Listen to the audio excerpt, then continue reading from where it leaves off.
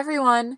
Welcome back to Generation Invincible, a podcast on public health, healthcare policy, and social justice issues by a millennial for millennials, and anyone else that cares about the health and social problems facing our nation. I'm your host, Abigail Meller.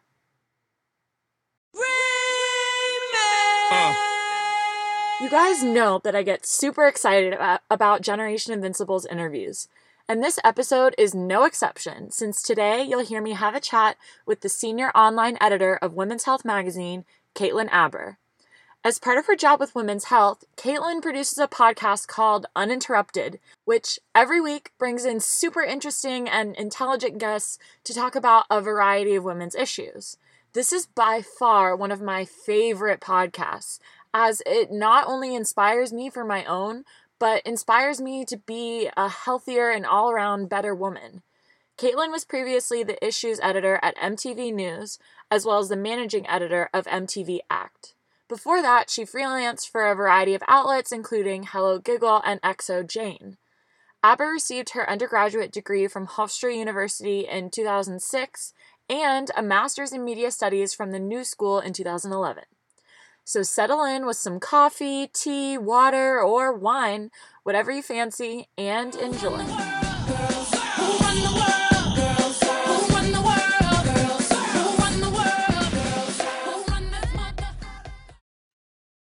Hi, Caitlin. Welcome to Generation Invincible. Hey, Abby. Thanks so much for having me. Thanks for taking the time to come on the show today. Absolutely.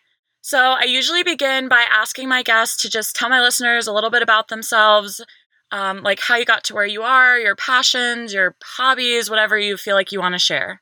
Sure. So I am Caitlin Aber. I'm the senior online editor of Women's Health. I got here by I'm a writer. That's more of what I do than anything else.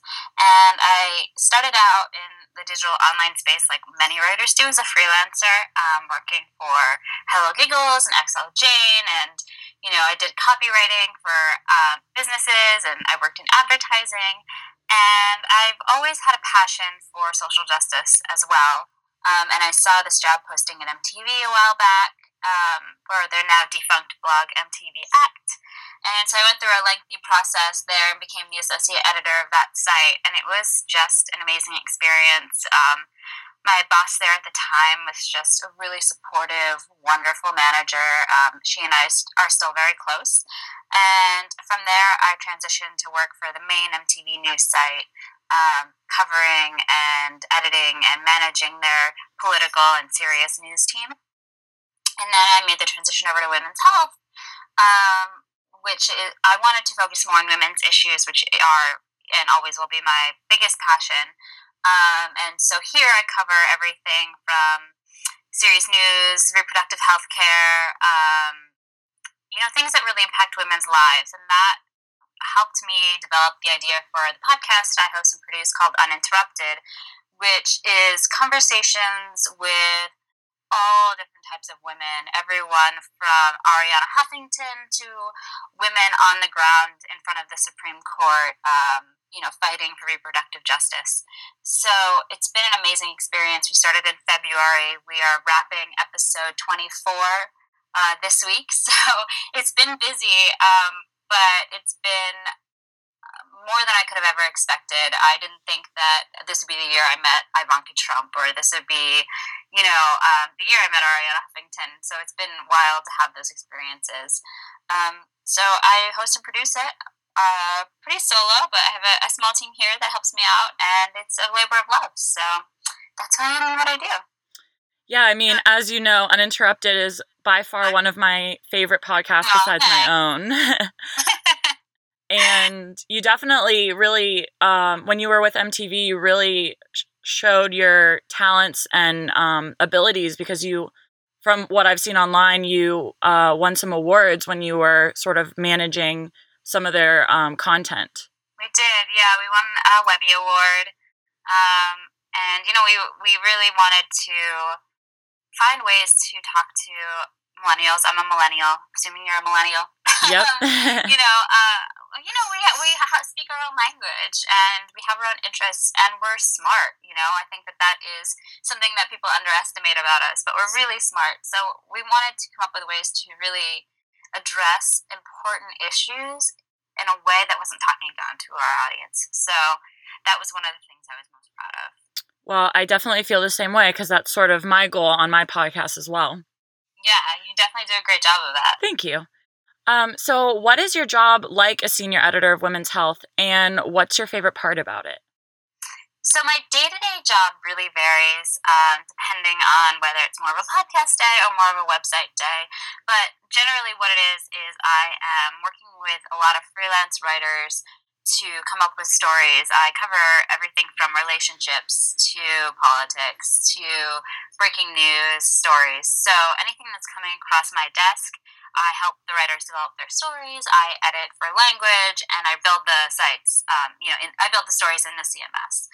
And so that is a lot of desk work. So some days I'm totally glued to my chair.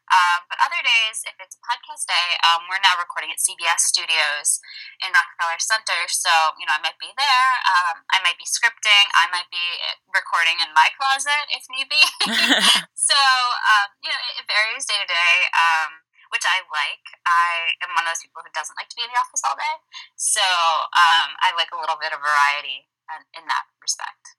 And my favorite part about it is really, I think, building a great story, whether it's for the podcast or the website, working with a writer to develop her voice and, get a message out that maybe people wouldn't expect from Women's Health, or maybe they would, and that's why they always come back to the site, but something that we're really proud of. And I think that, it shows when we worked really hard on something, and that makes me super happy. Yeah, I feel like that's definitely the goal of the hour, is to, have a goal in mind and really work hard at it. And you certainly do that. So kudos. Thank you. You're welcome. So as a longtime proponent of feminism in your writing and your work in general, what do you think are the implications of the 2016 election on women's health and women's rights? I mean, it couldn't be more serious. I think that I'm laughing because, you can't see my face. It's kind of like a little crazy, but, I think Donald Trump just can't be president. I think that will be so detrimental to women, so detrimental to folks who are marginalized, whether they're people of color, whether they're people with disabilities, and especially women. And it seems like we have this juxtaposition between Hillary Clinton, who represents, maybe not everything that everyone loves about women, but she is a powerhouse. She has the credentials. She has a great voice. She's a proven leader. And then we have Donald Trump, who is a buffoon, who has a lot of failed businesses, who has had sexual, assault claims made against him. We have this person who is the polar opposite. And I think you can't look at these two people and say, as a woman, it's a good idea to vote for Donald Trump. That's just not the case. And, I think that as far as the women's health aspect of it, Hillary Clinton is making major strides. She's talking about overturning the Hyde Amendment. She speaks out, for Planned Parenthood, not against it. She knows that in order for women to be healthy, they need to have things like paid leave, built into not just their jobs, but in the government. We need to say that is mandatory. And then, of course, things like equal pay, so that they can afford everything that costs to be a woman in our country. So I think, it's not just about, him versus her, but really it's about the lives we want to live, and then the ones we want to leave for our daughters to live as well. I agree 100%. I mean, I can definitely say I'm with her. Me too.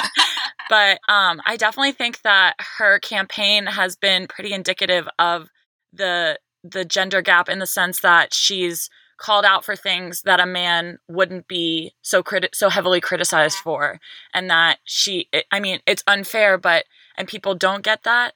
But I think, maybe with the right people that there will start to be an understanding of the differences and that sort of thing. So, what do you think is the greatest barrier to women's access to comprehensive health care today? Um, that's a loaded question. I think that there's a lot of. I mean, it's a great question because it has many answers, and I think the biggest answer is misogyny. Unfortunately, Mm-hmm. whether that is misogyny based on religious beliefs, misogyny based on medical information that's untrue. The biggest barrier is poverty. It is that we don't respect women's choices. There's many aspects to it. Ultimately, it comes down to men thinking that they can make decisions for women and that they should be making decisions for women because we can't be trusted to make our decisions for ourselves. And we need to fight that both at a government level and then at an interpersonal level. Men and boys need to be taught at a much younger age to respect women and our bodies and our autonomy. That is a fundamental truth. I'm right there with you. I mean, some of my favorite articles that I've read about sort of changing the rape culture in the United States have to do with educating men at a young age or boys at a young age, like about what is the appropriate way to have a relationship, whether it's physical or just emotional, with a girl or a woman. So, yeah, and not just women that you want to have a relationship with, women you don't even know. Women that the way men talk about celebrities or actresses. So all of these things, allow for a culture where women are not respected. Yeah. So sort of playing off that and speaking of that, how do you feel about the Supreme Court banning Texas's HB2 law, and what do you see as the sort of impact on women's health in the future that's going to have? I am thrilled, obviously. Me too. I think I saw a few documentaries about the trap laws, and one thing that really struck me was all of the hardworking men and women at these clinics who were fighting every day just to do their jobs. And I really commend those people because those are the true heroes. And all of this, it's people on the ground actually doing the work. I am not cautiously optimistic, I would say. I think that, unfortunately, as women gain more power, and whatever that means, there'll always be people who are fighting tooth and nail to take it away from us. So we always need to be on guard. We always need to be aware of laws that are coming down, of bills that are being passed that will slowly strip away at our rights. And I think that that's why it's so important to know what your state is doing, on the federal level, to understand, how it's going to impact your life and the lives of your friends. It's just something that every woman needs to pay attention to. I absolutely agree. I mean, as you know, I live in Georgia, and that's not necessarily the best state for women's health and women's rights, but I'm always keeping track of what's happening and what's going on. And I think that, especially with the upcoming election, the most important thing is to just be an educated voter and understand the issues and know who's going to be on your ballot when you go to that polling place, or even just registering to go to the polling place. Absolutely. So I loved your most recent episode of Uninterrupted, where you had Christina and Ariana Huffington, and you spoke about the importance of sleep, which is sort of a different, not necessarily specifically about women, but there is such a strong culture of, working long hours, and you don't need sleep, and it's a luxury that not everyone should have. And I just think that is a huge health issue that does affect both men and women, and myself, as I'm someone who needs definitely 8 hours. Me too. So going off that, what do you think is another health problem, either nationally or globally, that you think isn't getting enough attention for how serious it is, similar to the importance of sleep? There's a number of, important issues that are, directly become from the culture that we live in, which, as far as the work culture, was created by men, right? So you have things like, sleep isn't important. You can work until 11 o'clock at night and then come in at 7 o'clock the next morning, and that's fine. That's not fine. But other things like the idea of paid leave, there are women who go back to work 2 weeks after giving birth. That's unacceptable. And that's because we live in a culture where men are like, what's the big deal? So as more women, gain power in offices, we need to make it more friendly culture for women. We need to change the culture as we gain these roles. That's part of our responsibility in these positions of power. So we need to say, okay, I don't need to sacrifice my health in order to do my job. If a job asks me to do that, that's not a good job for me. And I'm not going to make other women work in this system. So I think looking at how our culture of work impacts our health is very important, because it doesn't just mean that you go to work and you're tired. You come home and you also don't take care of yourself. I think alcoholism is a huge problem that isn't addressed, isn't talked about enough, because we think it's fun. But I think that there's a serious issue when most people are going home and drinking every night. So, and I think we don't look at we're not introspective enough all the time, because everything moves so fast. But it is important to take a step back and say, am I really happy? Mental health is a huge issue in our country. Obviously, we don't really understand what it means to be mentally healthy. And you can have mental illness and be healthy. These things aren't opposites. So I think it's very important that we slow down a little and we address our lifestyle and its impacts on our health. Yeah, so I mean, there is this fast-paced environment, and like you said, it was created by men, and it isn't conducive to getting enough sleep, and it isn't conducive to any sort of self-care at all. So, as most of my listeners are millennials or young professionals, what kind of advice would you give to young professionals who are trying to make a difference, or at the very least make a career in this sort of volatile and cutthroat environment? Take care of yourself, I would say.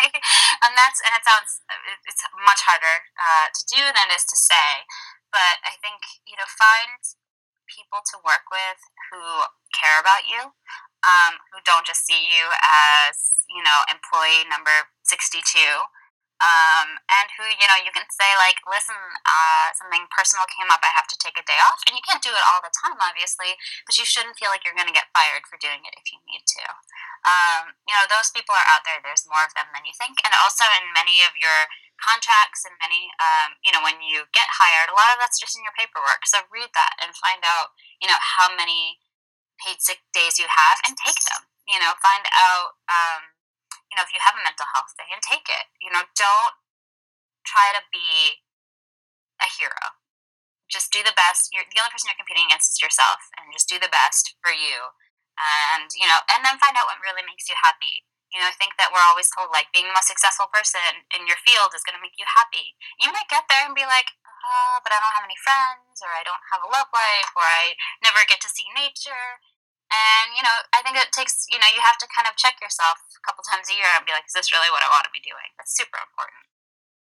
Yeah, I definitely agree, just because a lot of times, millennials sort of, they go to college, they pick a major, and they're like, oh, well, this was my major, and I have to have a career in my major, so I'm just going to buckle down and go ahead and not question it. But sometimes it is really important to sort of question if you did make the right decision, because you made that decision at such a young age where you didn't really know yourself and know what you wanted. Your brain isn't even fully formed until you're 30. So I'm still working on it. Yeah. So I mean, at a very scientific level, you're not even able to make the best decisions for yourself yet.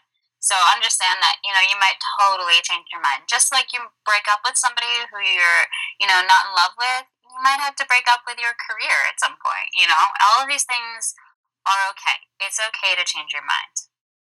I completely and absolutely agree.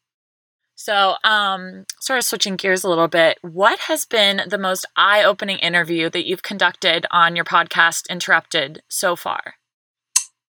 That's a great question. I like to challenge. Yeah. I mean, eye-opening. I think that the Ivanka Trump interview we did was definitely the one I was most stressed about. And then I got there and I was like, whoa, she's just like a normal person, And that was, I mean, I obviously knew that, but it was one of those experiences where I just learned a lot about myself doing it, and maybe gained a little bit of empathy for her in some ways. And then, I loved the earlier episodes we did.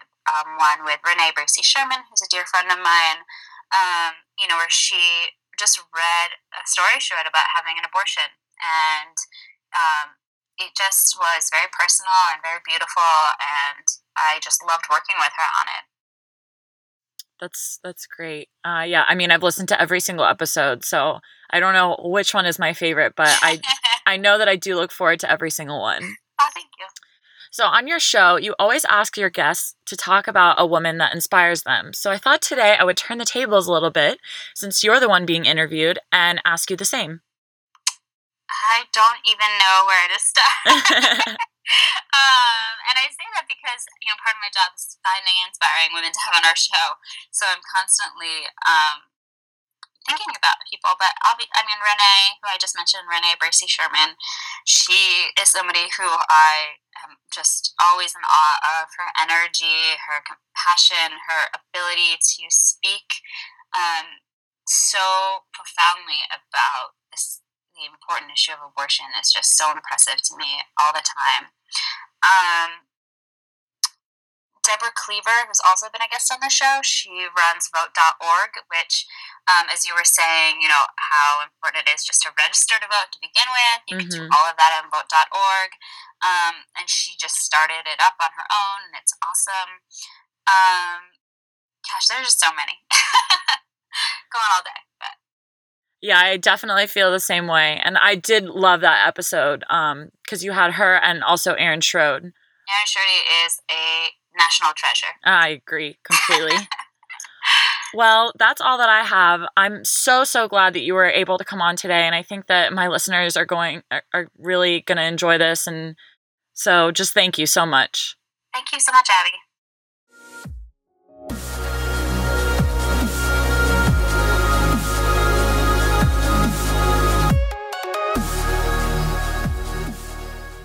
To submit feedback about Generation Invincible, ask questions, make suggestions for future episodes, or if you just want someone to listen to what you have to say, email generationinvincible@gmail.com. And don't forget to check out Generation Invincible's new Tumblr page. And as always, please subscribe, rate, and review on iTunes. Until next time, in the words of former Secretary of State Hillary Clinton, there cannot be true democracy unless women's voices are heard. There cannot be true democracy unless women are given the opportunity to take responsibility for their own lives. There cannot be true democracy unless all citizens are able to participate fully in the lives of their country.